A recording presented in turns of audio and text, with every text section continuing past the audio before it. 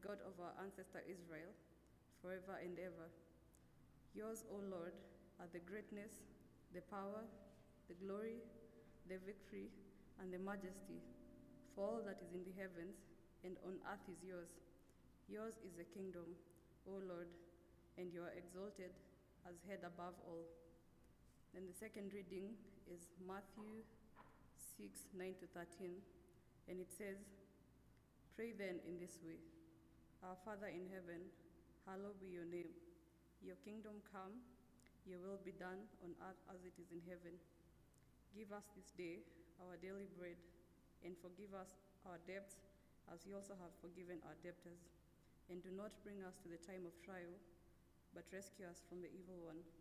Verse 14, "For if you forgive others their trespasses, your heavenly Father will also forgive you. But if you do not forgive others, neither will your Father in heaven forgive your trespasses." Amen.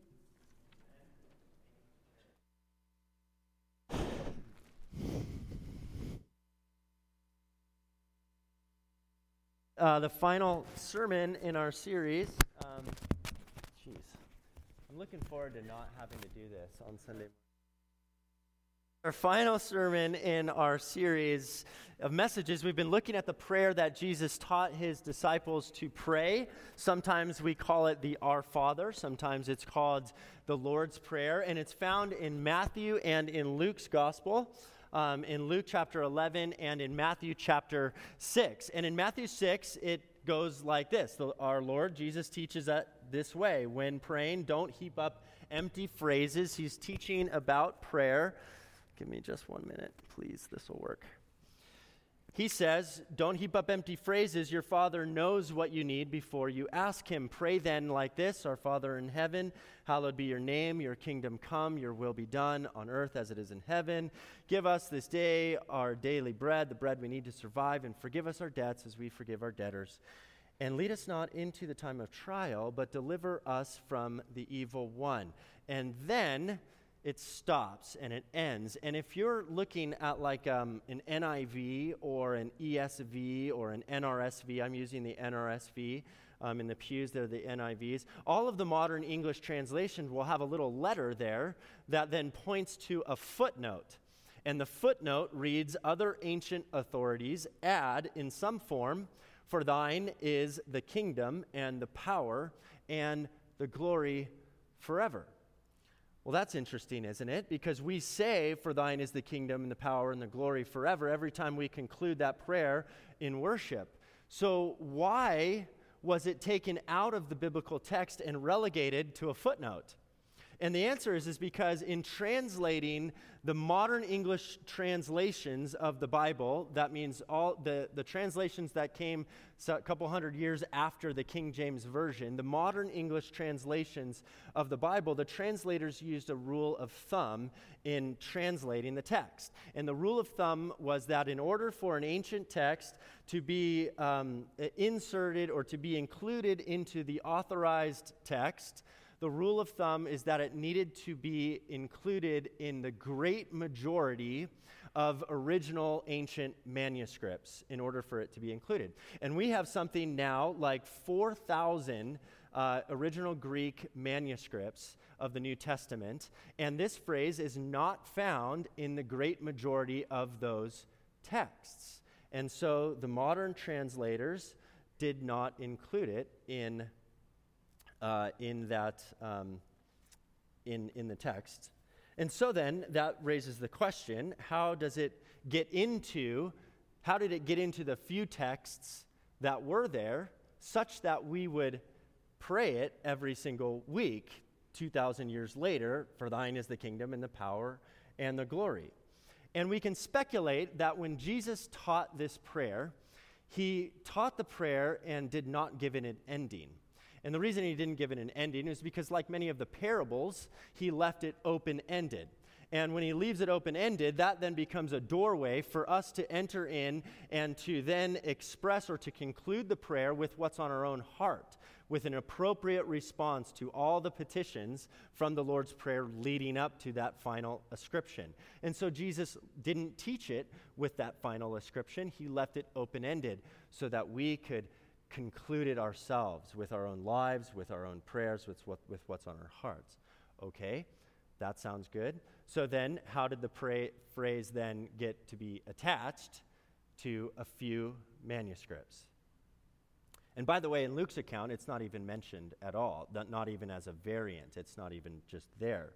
But one speculation that we can make on this is that very early in the life of the church, the early believers in the churches around the Mediterranean rim that Paul started, that they included the Lord's Prayer in their corporate worship, just like you and I do today. So we've been carrying this tradition for thousands of years, ever since the early church.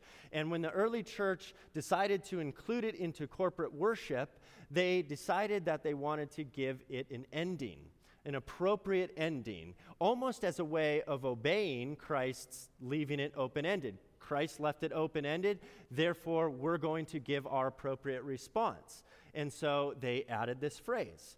As they completed that brief part that Jesus taught them, they then added, they went into the Bible, actually, and they went into two places. And I'm going to show you those two places where they went into the Bible, and they drew from those two places to write this ending. And the ending, of course, is, "For thine is the kingdom and the power and the glory forever." They could have chosen lots of different words, but those are the words they chose to end the Lord's Prayer with.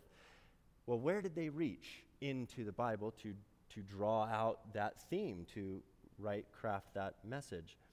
And by the way, when the 2nd or 3rd century scribe was copying those manuscripts, that person or those several people likely remembered that this is what we've been saying in worship. And so that's why they then included it in those few manuscripts that then we have now relegated to the footnotes. Right? So that's an hypothesis. So where does the phrase come from?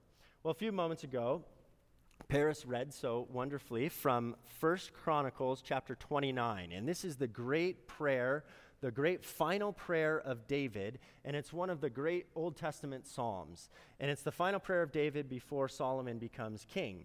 It's found in 1 Chronicles 29, and this is where we believe that is the first place that this ascription came from. Listen to these words, and you'll hear the conclusion to the Lord's Prayer as David gives this great prayer at the close of his life. Then David blessed the Lord in the presence of all the assembly. David said, "Blessed are you, O Lord, the God of our ancestor Israel, forever and ever.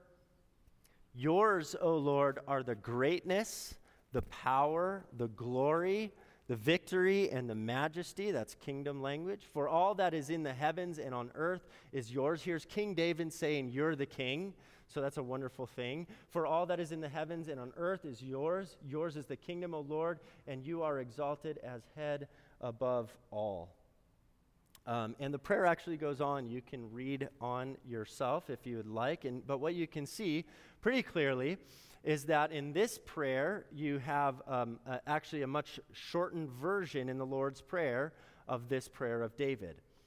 Okay, so that's one place. The second place that they drew from were ancient manuscripts of John chapter 17 that were circulating around the early church. John 17 is the final prayer of Jesus. It's this, well, not including what he said on the cross, but it's the last prayer on his before he goes to the cross, and it's his longest prayer on record. It's known as the Great High Priestly Prayer of Jesus. I commend you to read that prayer this week on your own time, and when you do, you'll notice that the high priestly prayer of Jesus in John chapter 17, we have almost all of the themes from the Lord's Prayer reflected in that prayer in a shortened version. And so let's just take a look at the first 3 verses and how it kind of compares.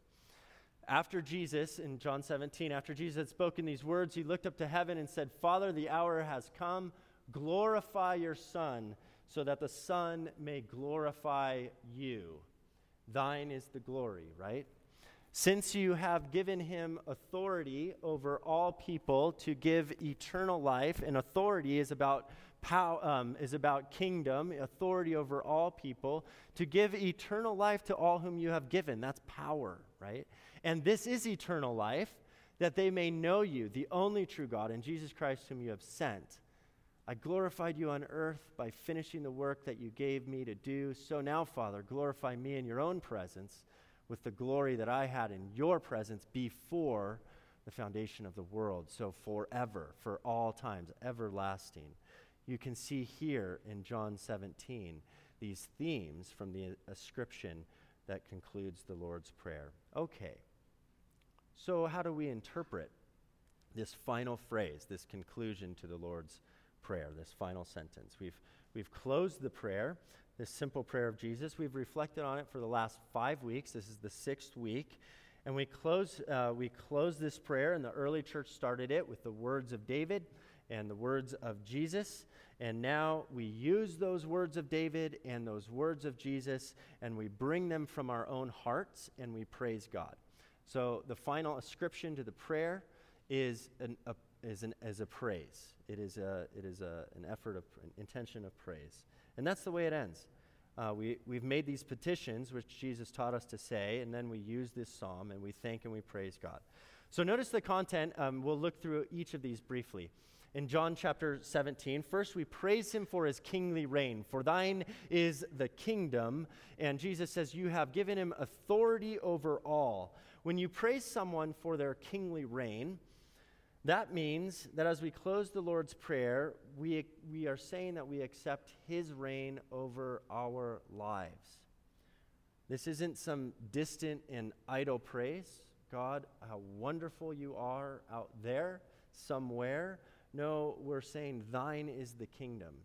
All of this is the kingdom. And so it's easy to adore Jesus, but it's difficult to follow him.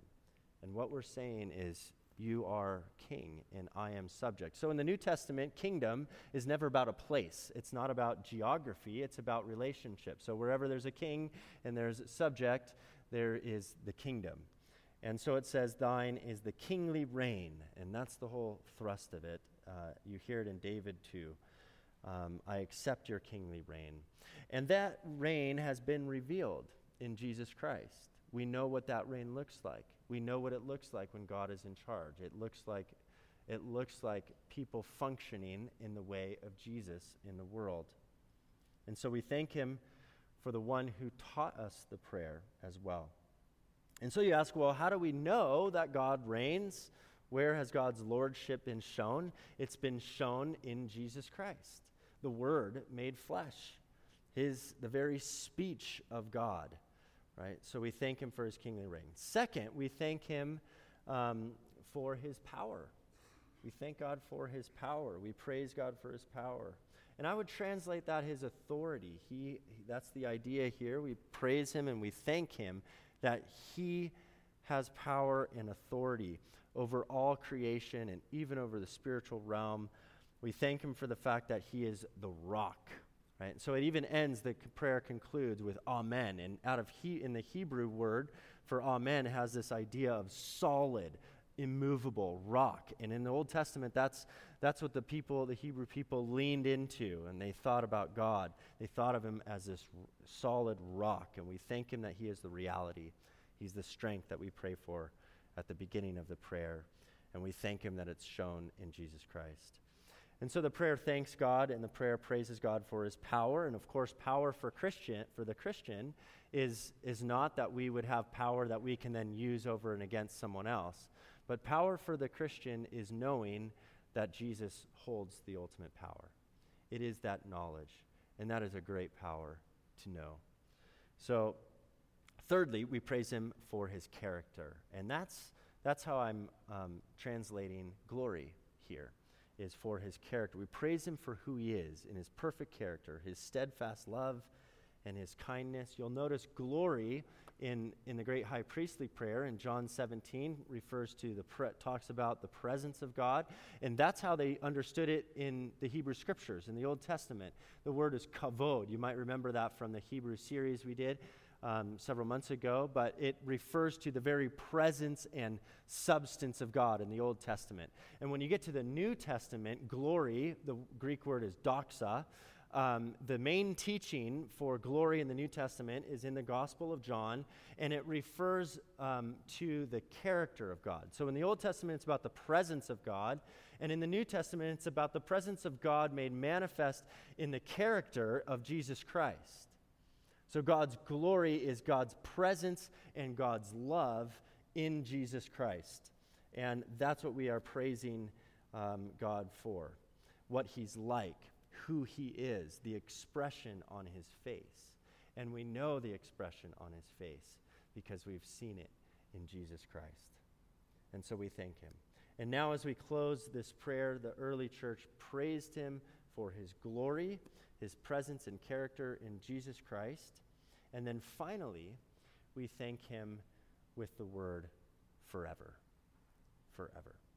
That this relationship with Jesus Christ, it lasts on. It goes on forever. And this is here the biblical view of history comes into play a little bit. We believe that Jesus Christ, who stands at the end of time, also stood at the beginning of time and also stands in the middle. Paul says in Colossians that he is the image of the invisible God, the firstborn of all creation. In him all things were made. He himself was before all things, and in him all things hold together. So he was in the beginning of history, that God's love stands at the origins of history. He also stands at the middle of history. The Word became flesh and dwelt among us. And he also stands at the end of history as well. The book of Hebrews says he's the same yesterday, today, and tomorrow. And this is a very important point because we praise him now at the close of this prayer that the Jesus Christ that we have met in the middle of our pilgrimage is the same Jesus Christ who will meet us at the end of our pilgrimage. And so we're not alone. We're never alone. Yours is the kingdom and the power and the glory forever. And that's the way the prayer ends. You can think about this in terms of human history or in terms of the history of your own life. Where you and I live right now, when we die, our lives don't turn into an abyss of nothingness. That is great news. At the end of our life, when we die, we're in the presence of Jesus Christ, who stood at the beginning and at the middle of our lives. He stands at the end too.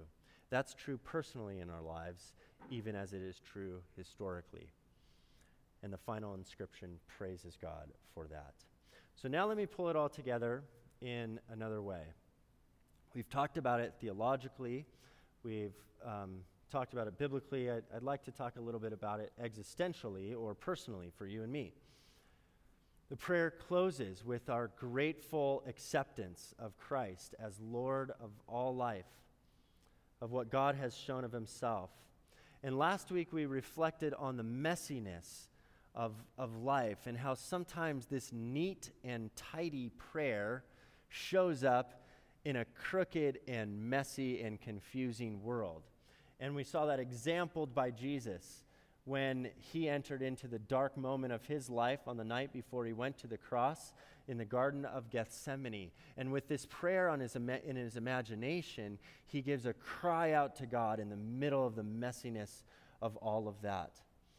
And so I want the question that this prayer asks of us is, for our own reflection and our own conversation with God, are we ready to express this kind of thanks to God, as Jesus did, in a messy and crooked world?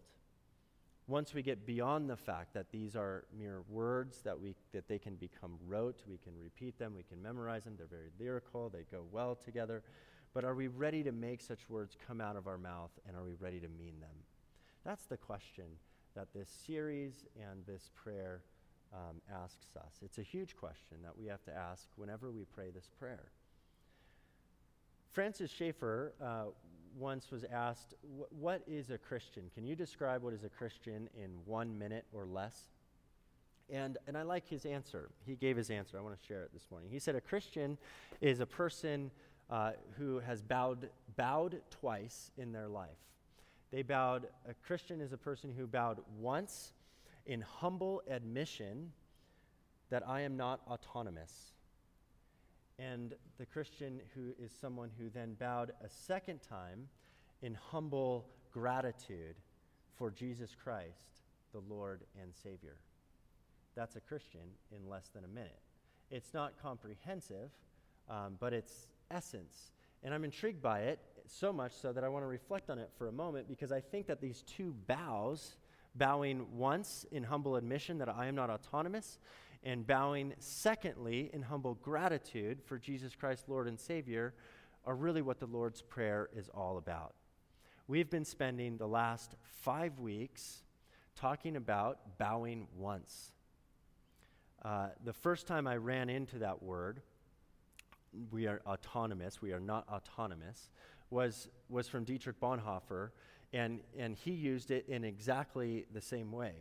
He said that we were made to live from the center, but the first sin is that we want to be the center. We want to be in the center. And that would be the autonomous man or the autonomous woman, the self-made man or the self-made woman, as Aldous Huxley would say, the master of my fate, the captain of my soul. And to be a Christian is to first bow and to say, I am not the master of my fate. I am not the captain of my soul. I bow in humble admission that I am not autonomous. And so have you thought about how the prayer, the Lord's Prayer, all of those petitions are really another way of saying this same thing, of bowing in humble admission that I am not autonomous. Remember, it begins with the very first word, our Father who art in heaven. It's not just my Father, he's our Father, even the Father of the people I don't like very much, and even of my enemies. I'm not autonomous. He is the Father of all. And we've talked about the struggle of using the word Father to refer to God, and God is neither male nor female, but God is the perfect parent who embodies the perfect fatherly qualities and the perfect motherly qualities. And when we can work through our own, sometimes for some of us and others there's more trauma, but what we see is that we belong to a higher being, right? So we acknowledge that in the beginning of the prayer, who art in heaven, billions of light years away and yet closer than the air we breathe. In our desires to make our own names hallowed, we say, your name be hallowed, not my name. I am not autonomous. Thy kingdom come, thy will be done on earth as it is in heaven. That's bowing once to say, your kingdom, not mine. Your will, not mine. I am not autonomous. Give us this day our daily bread is another way of bowing once again. It is to say, I'm only here because I am being sustained by a being that is greater than me, that sustains all living things. God, feed me what I need to survive, and feed me your Son, the gift of the bread of life. So bowing once when we say, give us this day our daily bread. I'm not autonomous. I need you to sustain me. And when we pray for forgiveness, we're definitely bowing once, saying that I am not autonomous. Bonhoeffer, again, wrote in his classic, The Cost of Discipleship, he said, forgiveness is the one thing that we cannot confer upon ourselves. We cannot confer forgiveness upon ourselves. We might try, and we do try, but we can't do it. Let's say you get into a really big argument with your brother or your sister, and it's the morning before school, and you fight, and you get into this huge argument, and then you storm out of the house, and you slam the door, and for all you know, you slam the door in your brother's face, and he caught his nose in the door. And so now you're at school, and you start feeling really terrible. Oh, I did this horrible thing, my brother, now because you've injured your brother now.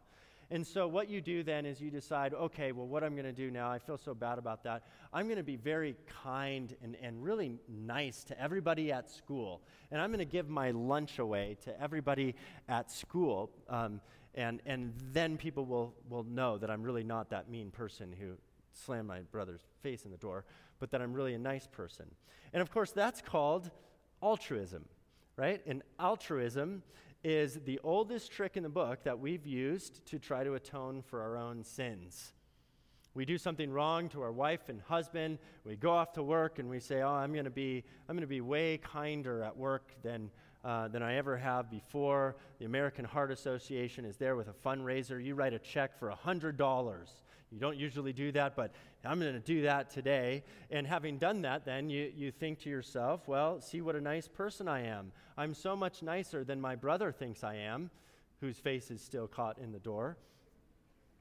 And the problem with altruism is that we can do these great and lofty things. We can even do great heroic things with our bodies and such. But the problem is that we're still not right with our brother or sister until repentance and forgiveness has been exchanged. In other words, forgiveness admits that I am not autonomous. I cannot by myself solve my own crisis. And when the Lord taught us to pray, forgive us our sins, and the prayer goes on, help us to forgive our neighbors, that's ethics, both of those admit that I'm not autonomous. I don't live in a world by myself.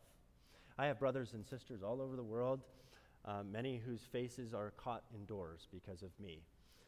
And I need forgiveness from God and from them.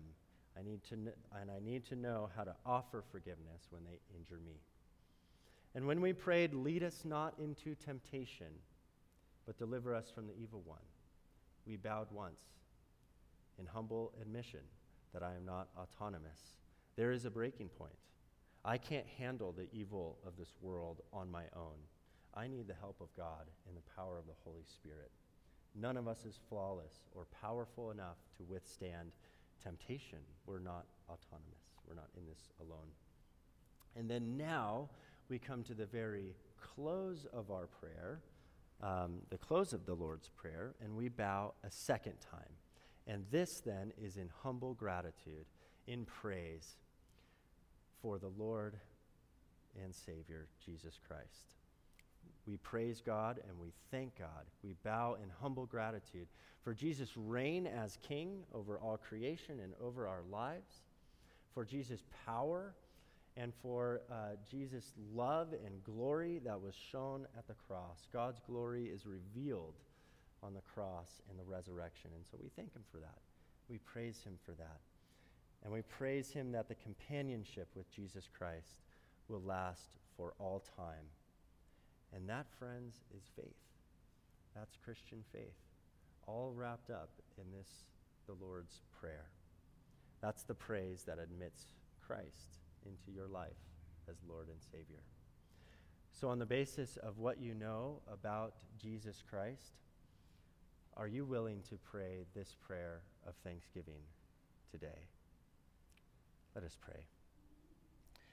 God, we do come before you to bow first in humble admission that we are not autonomous. Even on this Independence Day, as we celebrate our freedom and the freedom that we have to worship you, we acknowledge that we're also taught a rugged individualism here that is conflicting in many ways to the gospel. So correct our false beliefs.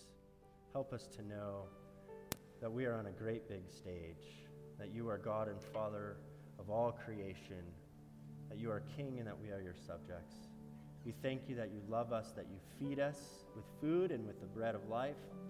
We thank you that our promise that you have given to us of eternal life lasts forever, that you, Jesus Christ, who was in the beginning, who has met each of us personally and collectively in the middle of our own journeys, is the same Jesus Christ who will meet us at the end. And we look forward to this great day. We love you and we thank you and we praise you in Jesus' name. Amen.